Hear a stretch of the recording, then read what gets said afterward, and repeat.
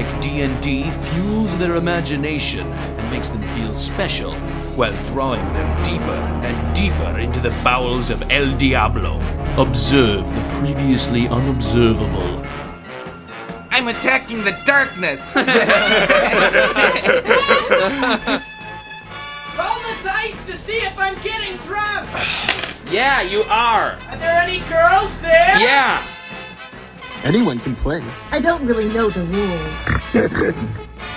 Listen, there aren't any rules. It's a game of the imagination. Oh, okay. This is your character sheet. Your name is Titanium. I don't know what any of this stuff means. I'll help you. I'm the dungeon master. I control worlds, universes. Okay, you guys can talk to each other now if you want. Welcome to episode 9 of DC RPG, the Hero Points podcast. I'm your host, Siskoid, and coming back from a year-long hiatus, Shag and I are bringing you a new kind of Hero Points episode, the Character Profile. This is where one of us calls up a friend who is known for loving a particular character or group of characters and explaining the character's DC hero stats to see how they match up to the character as depicted in the comics. For this inaugural episode, I've called one of the hosts of the Fire and Water Podcast Network, responsible for beloved shows such as Nightcast, but we're not talking about Batman, Cheerscast, but we're not statting up Sam Malone, although that'd be interesting, and most relevantly, The Power of Fishnets. Yes, to talk about Black Canary and Zatanna as portrayed in the DC Heroes role-playing game. Welcome to the show, Ryan Daly. Thank you for having me, Siskoid. It's been a long time. It's been a while. Do you have a relationship with tabletop role-playing games? Have you ever played anything? I have, and so the first role-playing games I ever bought or collected was in the early 90s, right around the same time I started collecting comic books. The first time I actually played a role-playing game was like 5 or 6 years ago. The first games I bought were the Mutant Chronicles game. I don't know if you remember that. It was by Target Games. I had to look that up to figure out what it was. Yeah, I have the board game version. There was a board game version of it. There was a card game of it called Doom Trooper. And I'm surprised that like this as an IP never took off and got bigger. I think they maybe made a movie or were trying to make a movie or something. But yeah, like different like mega corporations, each with their own armies and everything, versus different kinds of like monsters and demons from the void of space.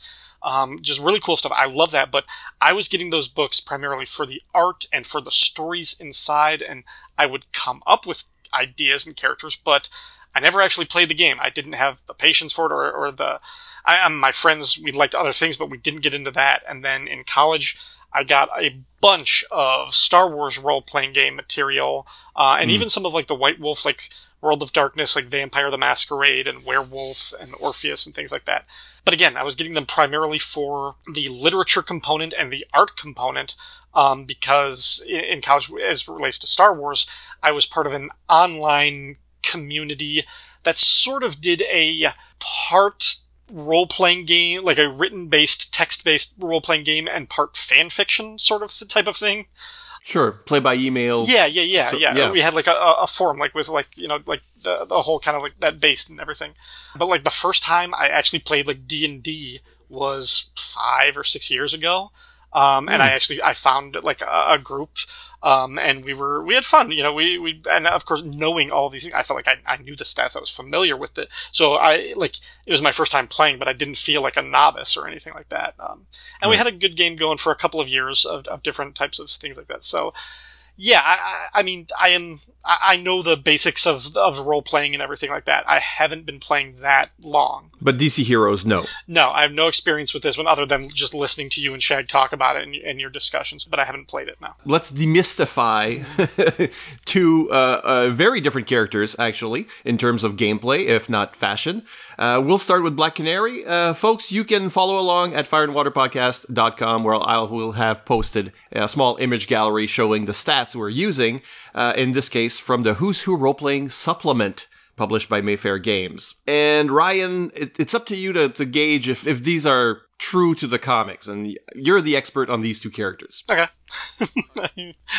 I'll do my best, yeah. How does Black Canary compare? First, in terms of attributes, and note that a normal person on the street normally has a 2 in everything.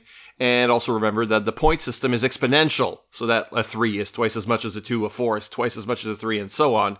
So that Black Canary can exist in the same universe as Superman, and then Superman doesn't have hundreds of points in every stat.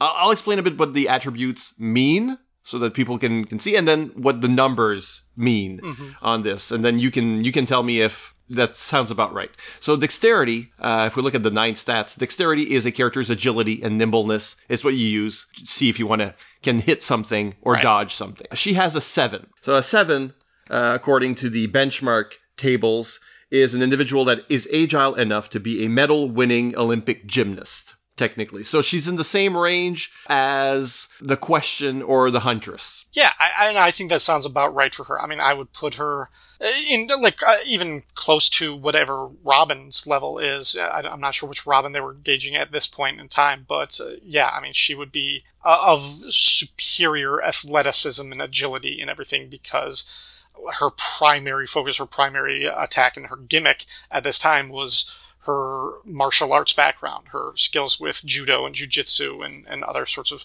unarmed fighting combat. So this would have to be probably her strongest attribute. Well, yes, it is. And I guess she's maybe, if we go by exponentials, like Nightwing is twice as agile or dexterous as she is, or Blue Beetle has an 8 rather than a 7. So those characters really do seem to spin in the air kind of thing, and she doesn't, right? So, okay. Yeah, she's not like this, jumping off of rooftops and, swinging off of like a fire escape type of thing. It's more in the realm of like the combat athletics type of thing, rather than the sort of the other, racing across, a speeding train type of thing. Her strength is exactly what it sounds like, and it's a 4. So this is a person with exceptional human strength, equivalent to that of a professional weightlifter, they say. But of course, in terms of fighting, is that her blows are those of a boxer or something. So that makes sense? Or Yeah. Again, her primarily is fighting, but as a woman, I mean, physiologically, she is smaller and has less muscle mass than a lot of her male counterparts. So she wouldn't be just as naturally as strong as Wildcat or Batman or,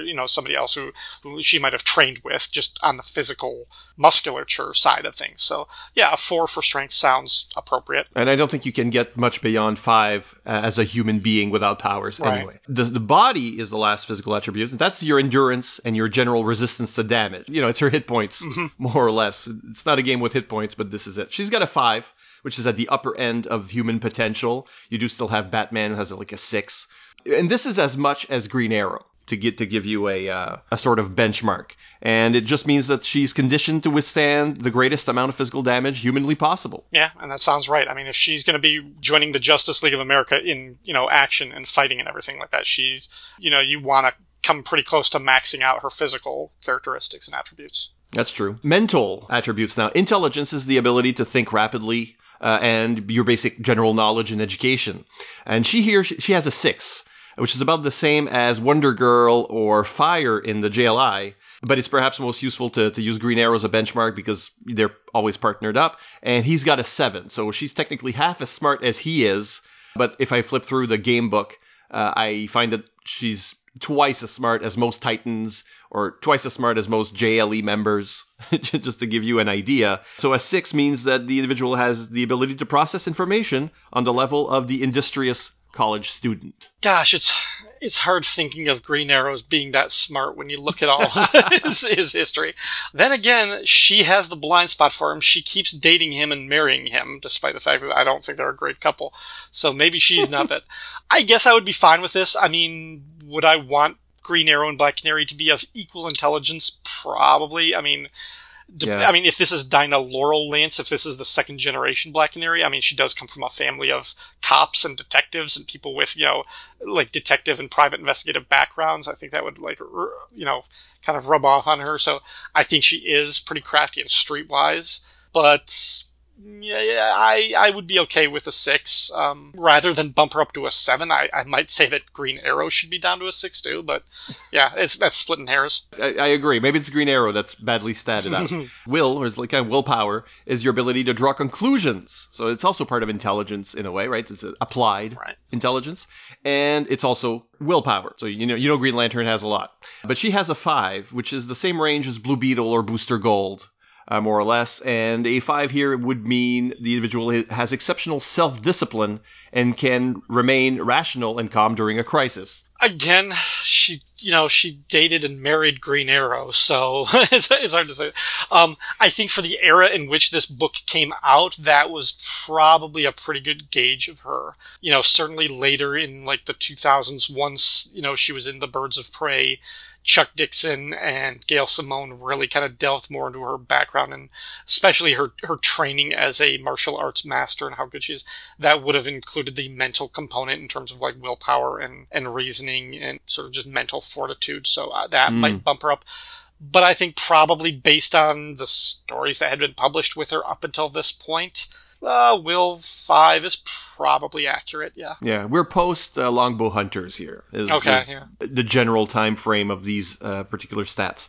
Although they haven't changed much since the previous iteration, which was her JLI years. Mm-hmm. The only difference is the Canary Cry, and we'll get to that. Yeah. Mind is your resistance stat for mental stats. It's a measure of her resistance to mental stress. So she has a 5 here too.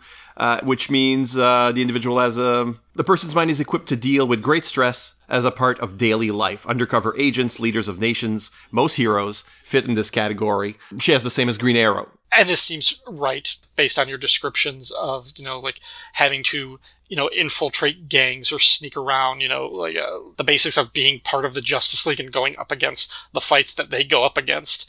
I mean, you have to be able to keep your wits about you and sort of resist as much, mental attack as possible. Although, I mean, she could be brainwashed as much as, Blue Beetle or Booster Gold could. So that's not really a surprise. I think that's probably a good stat. Looking at social stats, or they call them mystical stats, that'll make more sense with Zatanna. But here, she has influence. So this is the power of a character's presence and personality. You would use it in persuasion, interrogation, intimidation, that sort of thing. She has a 6, about the same as Booster Gold or Wildcat.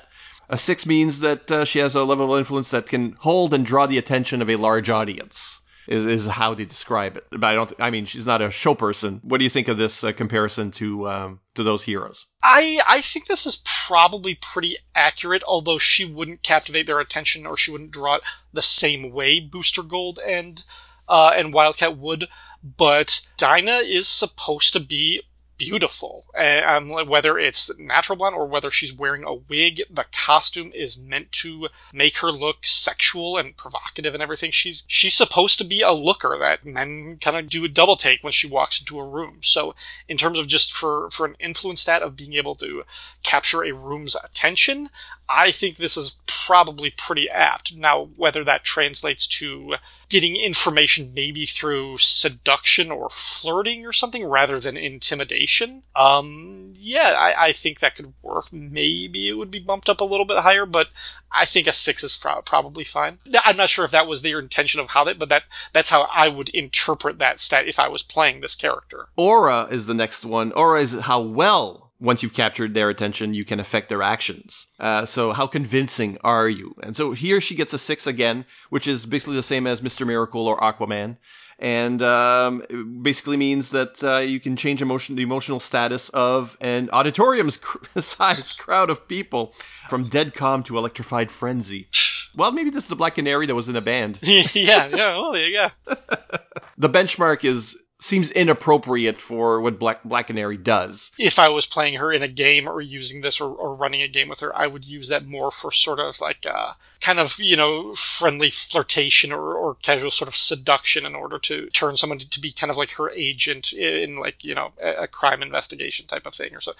Bring like an informant or something onto her side, maybe something along those lines. I don't know that she could get a whole room, a whole auditorium to suddenly act against their will. That seems a little extreme for her. Spirit, then, is a reflection of the character's spiritual resolve and how difficult they are to be convinced.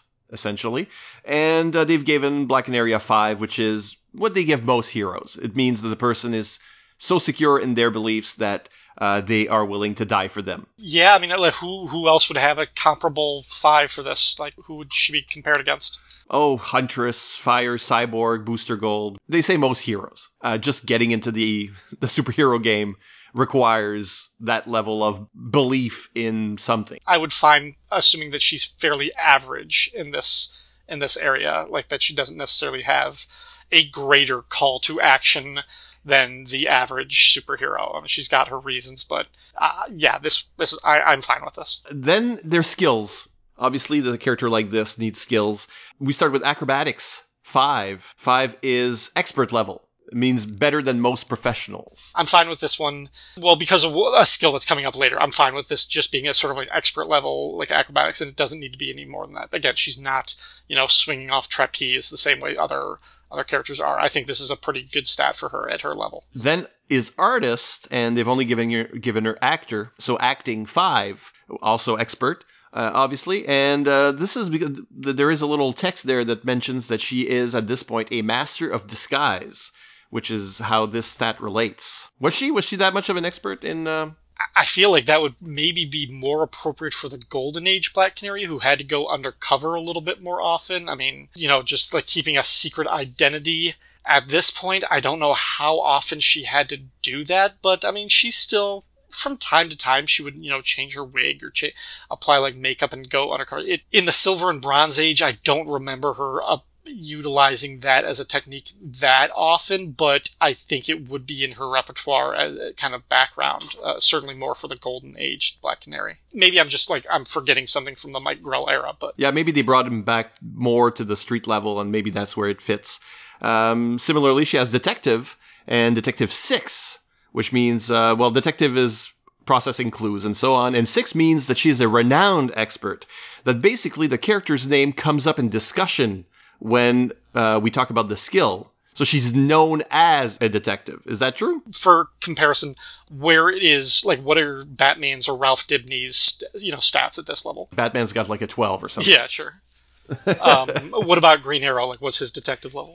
Let me reach for it.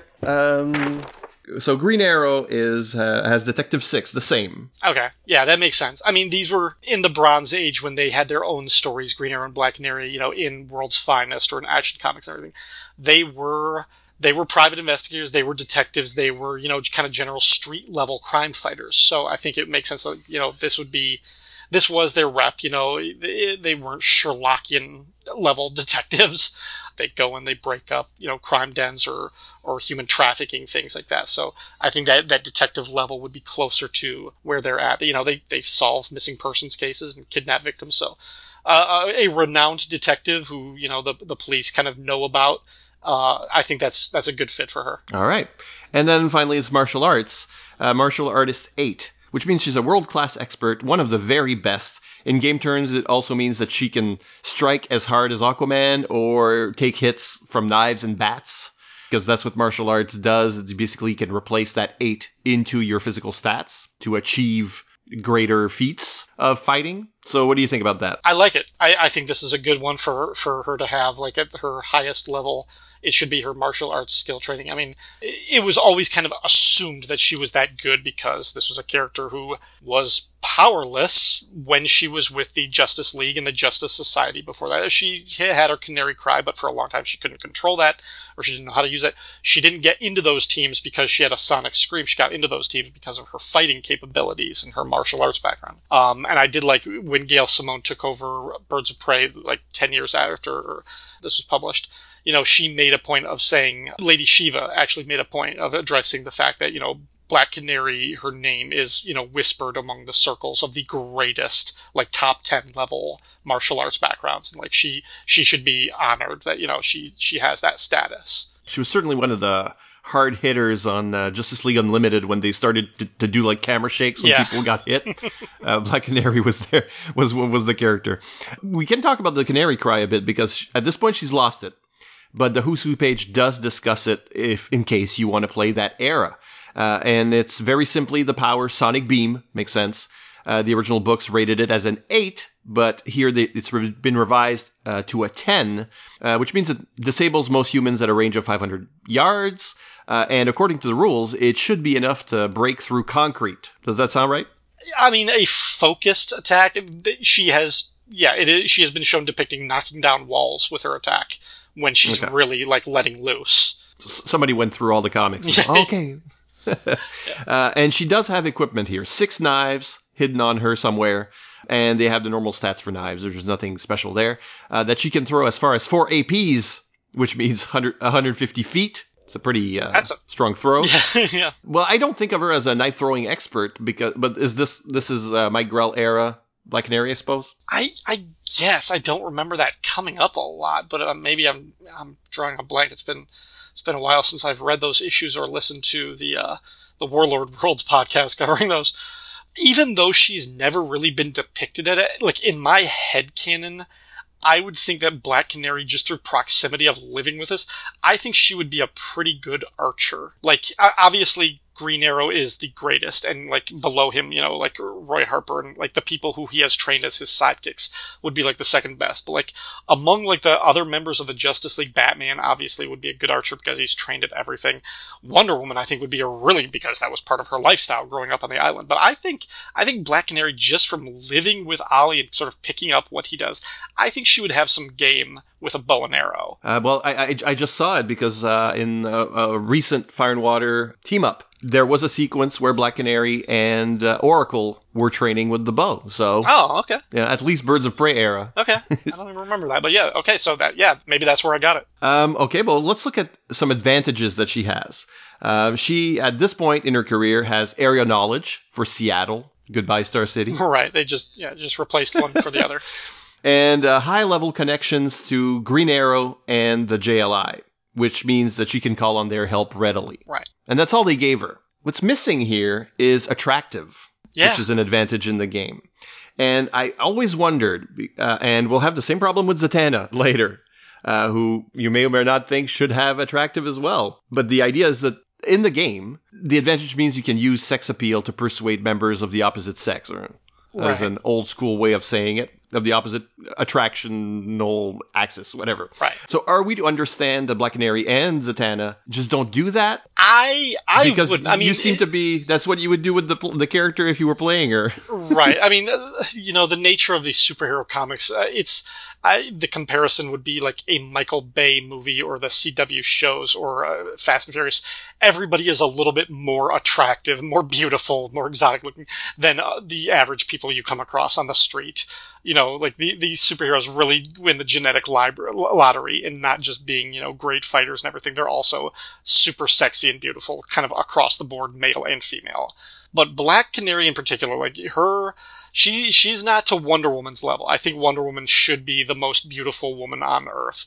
But Black Canary is pretty damn sexy. And again, getting back to what I was saying with some of her earlier skills, she can draw your attention. She can suck you in and kind of like, she can get you to do things based on her sex appeal. So I would have put that as one of her advantages. Zatanna, maybe, but that could also be folded into just her natural kind of showmanship and charisma as a performer. So it's kind of, it's harder, yeah. I feel like I've read so many Zatanna stories where she is more, Black Canary is usually in couples with Green Arrow. Mm-hmm. So she's not actually prowling. But Zatanna is not normally in a relationship. So she's in Justice League Detroit, she's kind of sexing it up with Dale Gunn, and then in one of her first appearances with the Justice League, Superman was like, damn.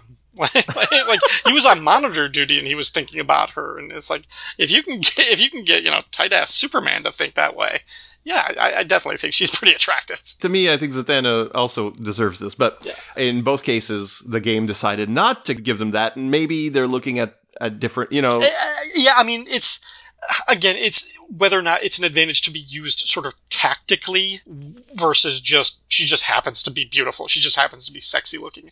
I guess that was the distinction they were making in the book. I don't know. They only give her one drawback, and that it is a secret identity that she must keep. So at this point, I guess.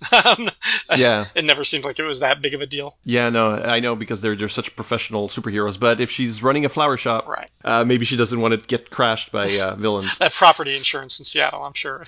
A couple more things before we move on. Her motivation here is seeking justice, which is the same as Batman's or Green Arrow's at this point, which means they're ready to break the law to achieve their ends. They're vigilantes, basically. Yeah, and that works. I mean, she's a legacy hero at this point. You know, her mom was a superhero, but she also comes from a long line of crime fighters and police and private detectives, and so she's kind of got that in her blood. You know, that sense of service and duty to protect the innocent and to avenge evildoers. So right. And her wealth is rated at 5 APs, which in late 1980s and early 90s money means she had an annual income of $40,000.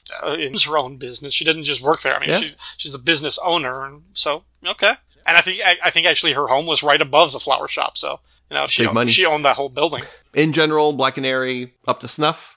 Yeah, I think these are pretty good. The stats, like, if I was, I could make a case for why they would argue if I was going to change any of them, it would be like one, maybe sliding up or down, and really that's, again, it's splitting hairs in a lot of cases. The equipment, the knives is the one thing that jumps out at me as seeming. I was like, I guess she could conceal knives, but I don't remember her doing that. But it's possible that I'm just forgetting a Mike Grell story, or like the weird wings on her blue Jazzercise costume. Did she ever use those as throwing weapons? I don't remember. This is dated. I mean, that's the one bit that seems like it's not part of the iconic Black Canary. It seems like that would be the type of thing to throw her in. It's like, well, she needs some kind of weapon, and it's got to be like a melee fighting weapon, so just give her a knife. It's like, all right. All right, well, we'll take a short break, and we'll be back with Ryan to discuss the other fishnet-wearing heroine that stole his heart, Zatanna. Woo! Batman Nightcast, a thrilling new podcast from the Fire and Water Podcast Network. Hosted by Ryan Daly and Chris Franklin. Nightcast chronicles the Cape Crusaders' adventures in Batman and Detective Comics after Crisis on Infinite Earths. Highlights from this legendary era include Batman number 400, Legends, Mike Barr and Alan Davis, Batman Year 1, Batman Year 2, Max Allan Collins, the new Jason Todd, Millennium? You're not doing this right. Let me take over. Alan Grant and Norm Brayfogle. Alan Grant from Jurassic Park? Did you hear me say Norm freaking Brayfogle? Oh, yeah. Son of the Demon. The Killing Joke. A Death in the Family. Batman Year 3. A Lonely Place of Dying. Alan Grant, Alan Davis, Max Allan Collins. Why are there so many people named Alan from this era of Batman? The Rise of Tim Drake. Legends of the Dark Knight. And that's just up until 1989. Did anything exciting happen with Batman after that? You'll have to tune in to find out. Batman Nightcast, part of the Fire and Water Podcast Network. Find it on iTunes and at fireandwaterpodcast.com. Oh, we forgot to mention your favorite issue, when Batman fires Dick Grayson. You want to find another co-host?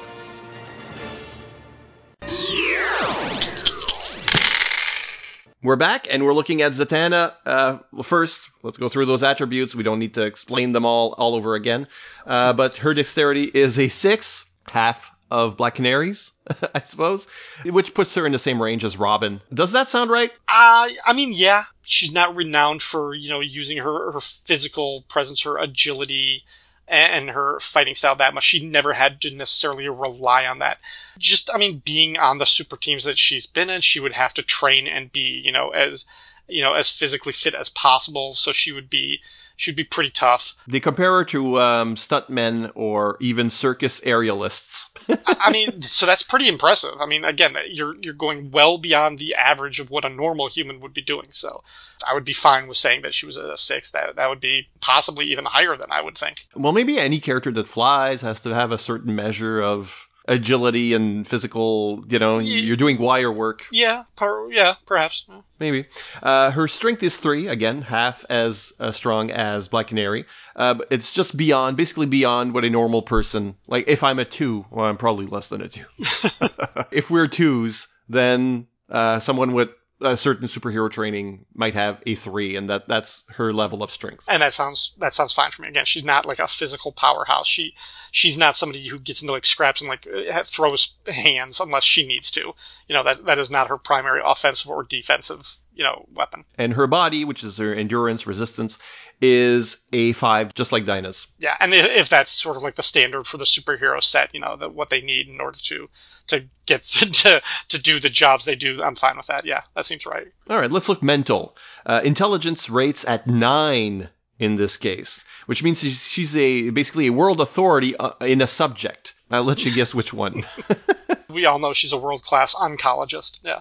No, she would be an expert, in matters of the occult and mysticism, as well as perhaps even like practical stagecraft, showmanship, things like that, performance. So yeah, that makes sense that she would have an expertise and an intelligence that level for what just the knowledge of arcana that she has to have just to kind of work with what she does. Her willpower is the same as Dinah's, so a 5. I'm fine with that. And her mind is a 6, which means she can take twice the mental stress Black Canary can. And she would need that again to be able to cast spells, illusions, different types of like magic things and maintain that level of concentration.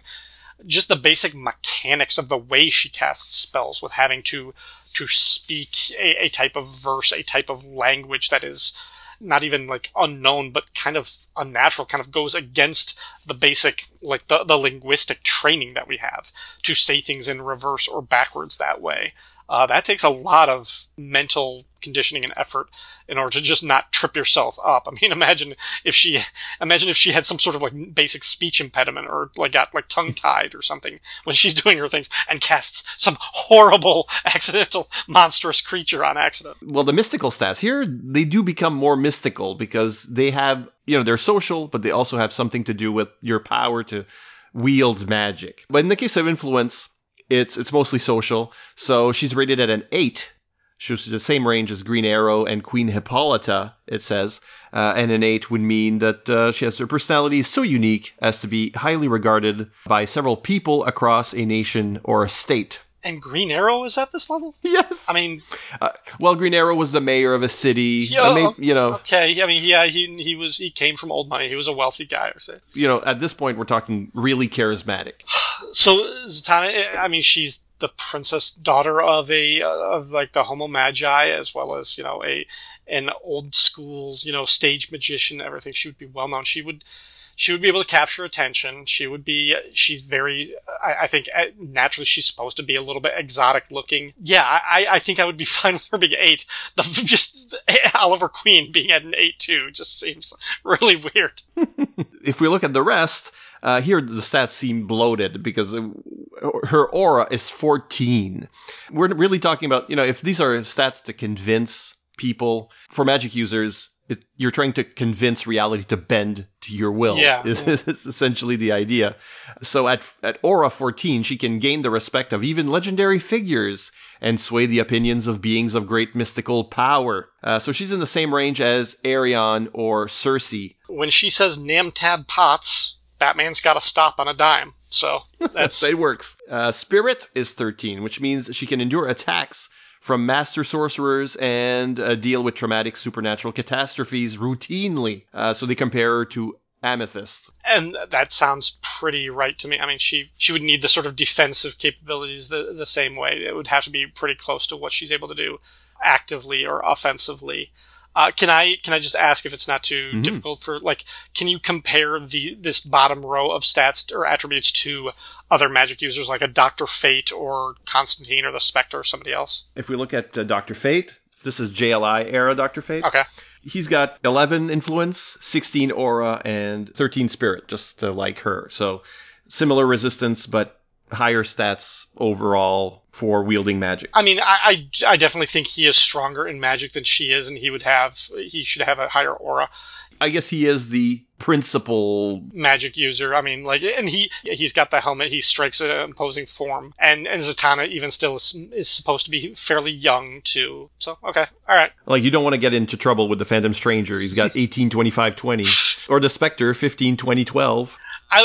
It would surprise me if that they were playable characters. I would think that they would be. Well, let's look at powers, because how do you simulate Zatanna's spells? Well, first there's a limitation that covers them all. I don't know if people who play Zatanna roleplay this or, just hand wave it away. Zatanna must speak all of her spells aloud and backwards. She cannot use any of her powers if she's unable to fulfill this condition. So obviously, if she can't speak, she can't cast spells. Right. That's probably how people are playing it. But reverse speak, full props to players who do it.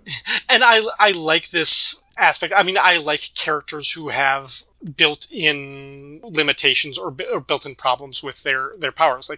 Like Rogue is a good example for the X-Men, that she can't control what she's capable to do. I mean, and Cyclops, like a lot of mutant characters have this kind of like built-in problem that is related to their power. And I like the fact that this is something that I like about all sort of magic characters, that there is a mechanical aspect. You have to be able to perform certain things in order to break reality and able to do this magic thing. So I like the fact that she has to speak, and she has to speak a certain way. These are all really cool things. Having said that, in the graphic novel Black Canary and Zatanna by Paul Dini, they did actually do like a little bit of a retcon where Zatanna knows ASL, American Sign Language, and she can actually cast spells if she can sign them in reverse. Oh. I thought that was just a really cool way of getting, like when they were captured by like Darkseid's like female Furies on Apocalypse, and she was tied up and she was gagged, but she could actually cast a spell with her hands and her fingers backwards. I thought that was a really cool way of getting out of it. Now, does that break the situation? Because I do like the fact that she would have to speak the spell in order to cast it. So it's tough. It depends on the situation. In the game, probably this would have been a one-shot trick that would have cost hero points. Yeah. To make happen. So I would have totally accepted it as a solution. Maybe with some sort of like unforeseen drawback, like if there's some kind of consequence to it that the hero doesn't know about right away. Yeah, that's cool. And then, the game contends that most of the effects we see her create are basic elemental stuff. So they've given her air control, earth control, flame project, ice control, plant control, water control, and weather control, all rated at 10, which again should be able to get through concrete if you need a damage benchmark. And they're all mystically linked, which means that she can make them do mystical damage instead for those fights with magical beings. But for all those times she's done something outside of that, she has sorcery 16. And that power is costly. You can simulate any power with it. Energy blast, force field, flight, communicate with the dead. It doesn't matter what, any power.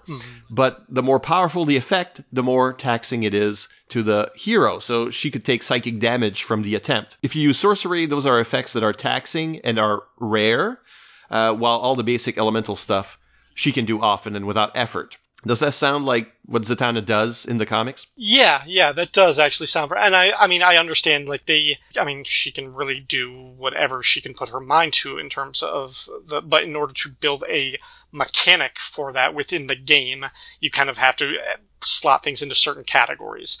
So the air control or fire control or ice control, whatever sort of elemental aspects of that, you create your own little drop-down menus and fill that in with whatever spell that she's trying to accomplish and slide that into. And those are fine. And those are things that, come to her pretty effortlessly after as much training as she's had. But the other things that you mentioned, when it gets into sorcery, I think no matter who the character is and what their level of, if you're doing something that is really unique, like communicating with the dead or trying to break down dimensional barriers or retrieving something dangerous, that should have costs. There should be a drawback to that, and it should be damaging physically or psychically to the character who does it. Because otherwise, just in terms of proper storytelling, if there's nothing then what actual threat are they ever really up against? Because he can do anything. Exactly. Yeah. You break the world, so. The other bit of magic she can do is ritual magic, and that's covered by the occultist skill, here rated at 9. This is your basic expertise in magical affairs. Basic. At 9, she's impossibly knowledgeable in the discipline, by which I mean we're into purely comic book levels of ability. Later Zatanna, I think maybe is a lot like this when she pals around with John Constantine or in the 7 Soldiers of Victory stuff. Yeah. You see her sitting down and doing what seems to be practical magic. Right. I mean, yeah, certainly, like, in the beginning of her story, and I mean, she has had quite a big arc for her character, considering when she was created at the beginning of the Silver Age. You know, she didn't really know her mother. She wasn't part of that. Like, she didn't really get access to meeting Syndella and the other Homo Magi until she joined the Justice League of America.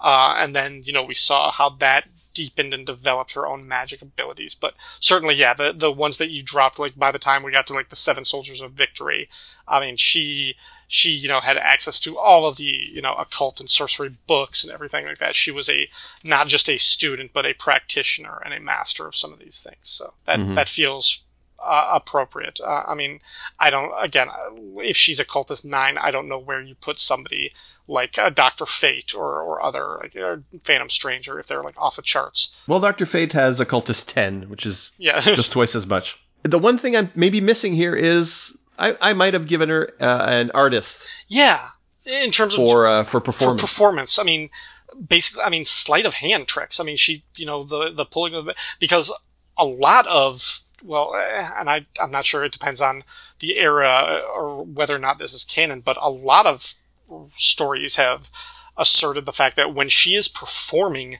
on stage, she is not using magic. And it depends on the story, it depends on the source.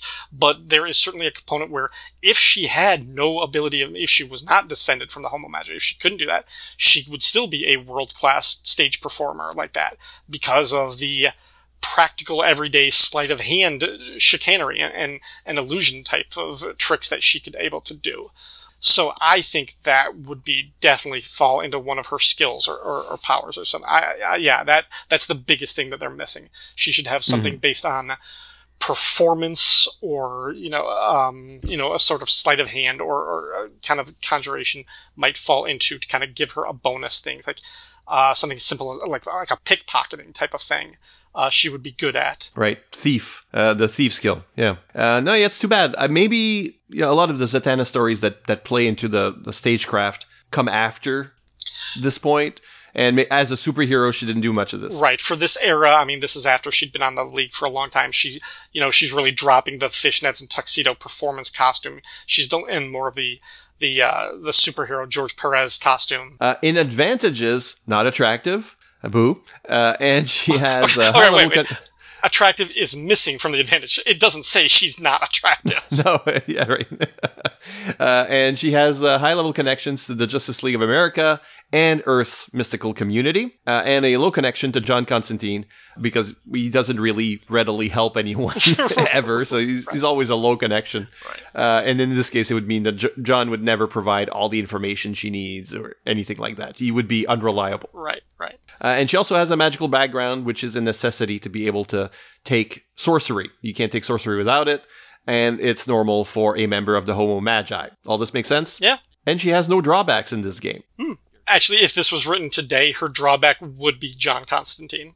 It would be like, in a sense that anytime he's in the story, she knows she shouldn't sleep with him. She really knows she shouldn't sleep with him, but she's gonna sleep with him again. Her motivation, aside from sleeping with John Constantine, is upholding the good, which makes her a straight arrow, law-abiding, the same way Superman is, and that she would probably do good works even if she didn't have any powers. I mean, is all about upholding order from chaos, A protector of reality. The natural state. And her wealth is rated at 5 APs, same as Dinah, which means her stage magician act nets her $40,000 a year, more or less. Yeah, cool. I wish I could do it. She's no Penn and Teller, but she's doing well for herself. So how did Zatanna do generally? I think these are pretty solid, with the obvious exception of the performance aspect of it and what that could add to her skills or her power. But it's the same as Black Canary. If I was going to split hairs and contend with one of her skill stats, it would be one up or down. So it's really not a big deal. I think these are pretty solid stats for her characters. Like, her power got the magical powers. She's not a physical powerhouse. She's not a fighter. She's she's got some game because, if you're gonna, be on a same team as Batman and Green Arrow and these characters, you've got to be able to fight and throw a punch. But that's not her go-to. That's not what you would depend on her for. She has it in spades where she needs it, which is her casting abilities and her sorcery. And interestingly, we didn't mention it because these don't really mean anything necessarily, but both Fishnet characters have 75 hero points, which is basically their pool of luck and sort of when they can push the limit. But you can look at it and say, well, this is the level of experience of the character and the relative power, so that you would, okay, who's a good match? Who could be around the table at the same time? Do we want Black Canary at 75 hero points with Superman at 250 hero points? Okay, well, no, we can see that right from the hero points that these guys are working on a different scale. Of course, they play in the same team, but still. But Zatanna and Black Canary, even... So, similar power level. What about their initiative? What is that stat for? Because it says Zatanna's initiative is 23 and Dinah's is 21. Yeah, this is the, basically they add the 3 action stats. So your Dex, Intelligence, and Influence are added together. Plus, you can have bonuses, like Martial Artist gives you +2. Mm-hmm. Makes you a little faster, a little more response. The idea is that characters, they have a better response time and move more quickly in the game if they have a higher initiative stat. They're smart, influent, and physically fast. Yeah. All right, well, that's it. Thanks for playing along, Ryan. What's next for you on the FW Podcast Network? Oh my gosh, I actually, before we got on this recording, I blocked out, at this point, if I don't add anything else to my schedule, I've got 20 more shows before the end of the calendar year. Of the year, okay. Of the year, yeah. About 6 or 7 of those are already recorded, I just need to edit them. But yeah, pretty much... Every Thursday, you're going to hear me talking about an episode of Cheers, except I'll take a few little breaks around the holidays because I'm going to have some Halloween specials of other shows like Fire and Water Records, Midnight the Podcasting Hour, and then in December, Fire and Water Records and Midnight the Podcasting Hour will be back, as well as a few other, just kind of like little fun things that I might have. But yeah, Cheerscast will be the go-to, but yeah, you'll hear me on some other shows in the next couple months too. Awesome. I'll let you get back to recording and editing then. Yeah. After another short pause, I'll come back with feedback from our last episode, from 14 months ago. Afternoon, everybody. Ryan! How's that baby treating you, Mr. Daly? Like Thanos, snapping his fingers at my bank account. In that case, how about a beer on the house? Sure, gotta give my mouth something to do between podcasts. Say, Ryan, I don't get how you have so much time for podcasting. Doesn't your wife want you spending time with the baby? Would you? Truth is, I think she's a little worried about how much time I'm spending with the kid, ever since his first words were Dagobah system. Now she wants me to go out and do something mature, something productive, and most of all, something lucrative that can support the family. So you're going to... Podcast about Cheers, yeah. That kid's not going to start college for 18 years. I got time. Cheerscast, the podcast where everybody knows your name. Coming soon to the Fire and Water Network.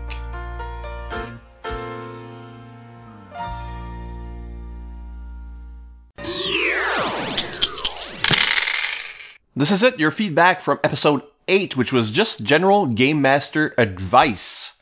General, but applicable to superhero gaming in particular. Ange, our good friend, says, great show. I've been gaming with the same crew since high school, moving from D&D to the DC RPG back to D&D.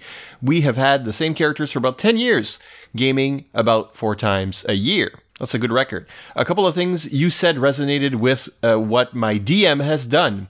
First, when we started up, we decided every character needed a backstory. Everyone had to write a 1 or 2 page origin so that you had a sense of who everyone was as they were put together as a team without knowing each other. My character grew up as a war-rat, was cured, and is filled with some self-loathing for what he was then. Became a lycanthrope hunter. Strives to be a hero, but is flawed, occasionally slipping into rage, but was a well-known warrior. And second, the DM sprinkled in side plots about each character in the campaign based on their history. So the main plot, uniting lost powerful artifacts, was sometimes derailed by a character-driven mini-arc. Everyone got the chance to shine. Mine was a tribe of were-rats seeking me out for revenge. And third, at one point, the main plot was done. The artifacts indeed united. We all loved our characters enough to ask for a sequel, keeping them together rather than rolling up new characters to make things fun, rather than just start a whole new arc. He had each character have a 3 or 4 hour solo adventure. Everyone was there to see what other characters were going through. At the end of the solo mission, the DM elevated everyone one level, but gave them a level in a prestige character class for their success. So my fighter got a level in Street Fighter, something I would never have picked on my own. Fourth, fallout from those side missions became subplots for a sequel, which we are in now. And fifth, while not giving us bonuses, we did name the group and gave our characters titles and nicknames. Having been successful in the first mission, our group had some clout and recognition in this world, so people know the Terror Tellers, and they know Mordant, the Razor Wielder, based on the magic sword I use. Anyways, as always, a fun episode. Yeah, in one of my favorite campaigns, which was not superhero-based, Savage Worlds Evernight, the group did choose to become known as the Order of the Shovel, based on the shovel-slamming action very early on when they helped the town out with its rat infestation. I'm sorry for your rat brothers, Ange, but really, it's something you can't plan for. It just becomes some sort of inside joke and folk tale within the group, so use it. Make it part of your campaign. Make it as important as it was around the table. Chris Franklin says, interesting episode. Shows like this make me want to game, but finding a group of people around here who would be into it is impossible. Love the idea of working in the big crossover events and setting campaigns in Elseworlds. Max Traver wants to chime in here saying he feels that pain as well. He says, haven't actually had a regular gaming group in years now, and I miss it. The likelihood of getting into a new one is slimmer than Flatman of the Great Lakes Avengers. He also says he absolutely loved the idea about adding mechanical bonuses for descriptors and nicknames.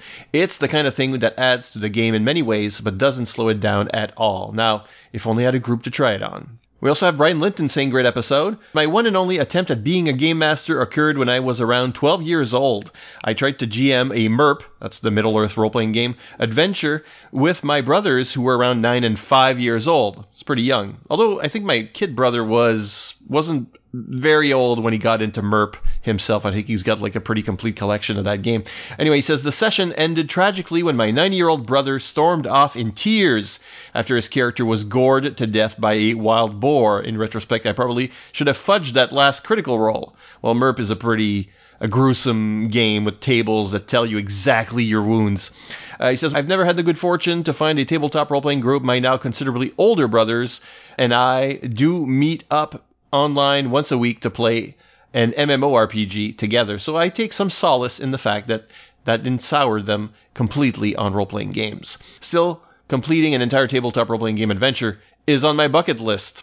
And he also says that MERP was his first RPG, the one that he ever bought, but shortly thereafter he did buy West End's Star Wars RPG, which Ryan was just talking about earlier, and TSR's Marvel RPG, either of which would have been easier games to start with. Unfortunately, I was young, foolish, and really into Tolkien at the time. And I completely get it, Brian, because my first RPG was something called Fantasy Wargaming. It's a frequently obtuse game available from the Science Fiction Book Club, which I was subscribed to. I sort of use it as, for the character sheets, and then I basically homebrewed everything else because I just didn't get it. All I had was like a monster manual from the original AD&D and Deities and Demigods. They were my only books, and then I converted the names in there, the names of spells, the names of monsters, whatever I could imagine they might convert to, and just went with that. And then at some point we converted to a little-known game called Arcanum, which was the ancestor of Talislanta. And then I finally finished high school. There was a store that finally opened just across the border in Maine from my town. And then started running proper AD&D. And very soon I was into other games like DC Heroes and Dream Park and GURPS and Paranoia. And I mean, the list goes on. Boston Moss says, I agree that the descriptors and nicknames idea has some merit. I may have to work that in, though it may take some tweaking since most of my gaming groups insist on playing the hero system, which I, Siskoid, personally find much too crunchy. Boston goes on, he says, I'm lucky enough that I have a group that meets almost weekly, and unlucky enough to have no life to preempt playing an RPG almost weekly. Most of our adventures are supers with a healthy amount of sci-fi thrown in. An idea for future episodes. How do you throw your players a curve when you've known them for decades and you and they know how each other think? And I have to say, if you go to fireandwaterpodcast.com and go to that discussion, I put up a link to an article that I wrote on my blog that was inspired by Boston Moss's question. He comes back with another thought for a future episode, how to get more younger people into pencil and paper RPGs. This hobby is being supplanted by computer and video games. While those are great fun, they don't really serve the same function as being together in a shared storyline unique to your group. And with a computer game, you never get the experience of GMing, which is a different skill from being a skilled role player. We also have Shag, my partner on this, who wasn't part of that episode, so he chimes in. He says, fantastic episode. Loved all your GM nuggets of wisdom. In my own superhero campaigns, I had a set of interview questions for each character. It was a 2-page document that asked questions about their lives. It really forced the players to think about who their character was before and after they got powers. I always warned them up front. Whatever answers they gave, I would be using as ideas for subplots. And the players loved it. So much of their backstory would end up becoming crucial character moments. Yeah, that's really one of the joys of superhero gaming. You have to lean into that comic book stuff. And I often found that my games were akin to a Len Wein script. So you had your main adventure, but you also had like these random pages of slow burning subplots when you look at his like Spider-Man run or his Blue Beetle. And then, of course, it becomes a big adventure. It becomes a big moment. So that was my approach, and it was Shag's as well. And then finally, Pointless Ephemera says, I love the episode. Always happy to hear another installment. He says, I agree that having super campaigns in past continuity can really work well. Both my Marvel Phaser Rip campaigns were set in the 80s, as well as having write-ups for most of the characters who were active. There's the benefit that there's barely any cell phones or internet, meaning the heroes have to hit the streets if they want to find out anything. For future episodes, could we maybe have something on West End Games DC Universe, so that all three have been covered? And on that, I've been on Shag to do it because he ran a DCU game for a good while. I'm sure it's only a matter of time if he can convince one of his former players to sit down with him and, bug him about it. And that's it for us. I do remind you that if you want to leave comments, fireandwaterpodcast.com is the place to do it. But you can also look at the Fire and Water Facebook page, or on Twitter, the account is FW Podcast. I also need to tell you that we now have a Patreon page, so if you want to support the Fire and Water Podcast Network and its massive hosting fees, we've got more than 1,000. We got hundreds and hundreds of episodes out from various shows by now. That costs money. So if you want to help us out, you can go to Patreon. It's www.patreon.com/FW Podcasts.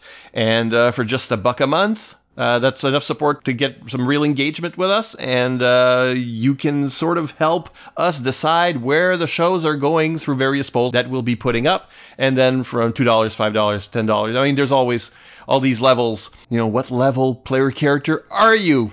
We'll find out if you decide to support us on Patreon, and if you do, much thanks. Thanks again to Ryan Daly for having spent a portion of his day with me to talk about Black Canary and Zatanna. Hey, if you have what I call a fetish character, which has nothing to do with any kind of stockings fetish in this case, if you've been running a blog or a podcast about a certain DC character and you'd want to discuss its DC Heroes stats with Shag or I, just drop us a line, whichever host you are most comfortable with, and we'll make some arrangements. We'd love to match your expertise with ours. So until next time, let's roll.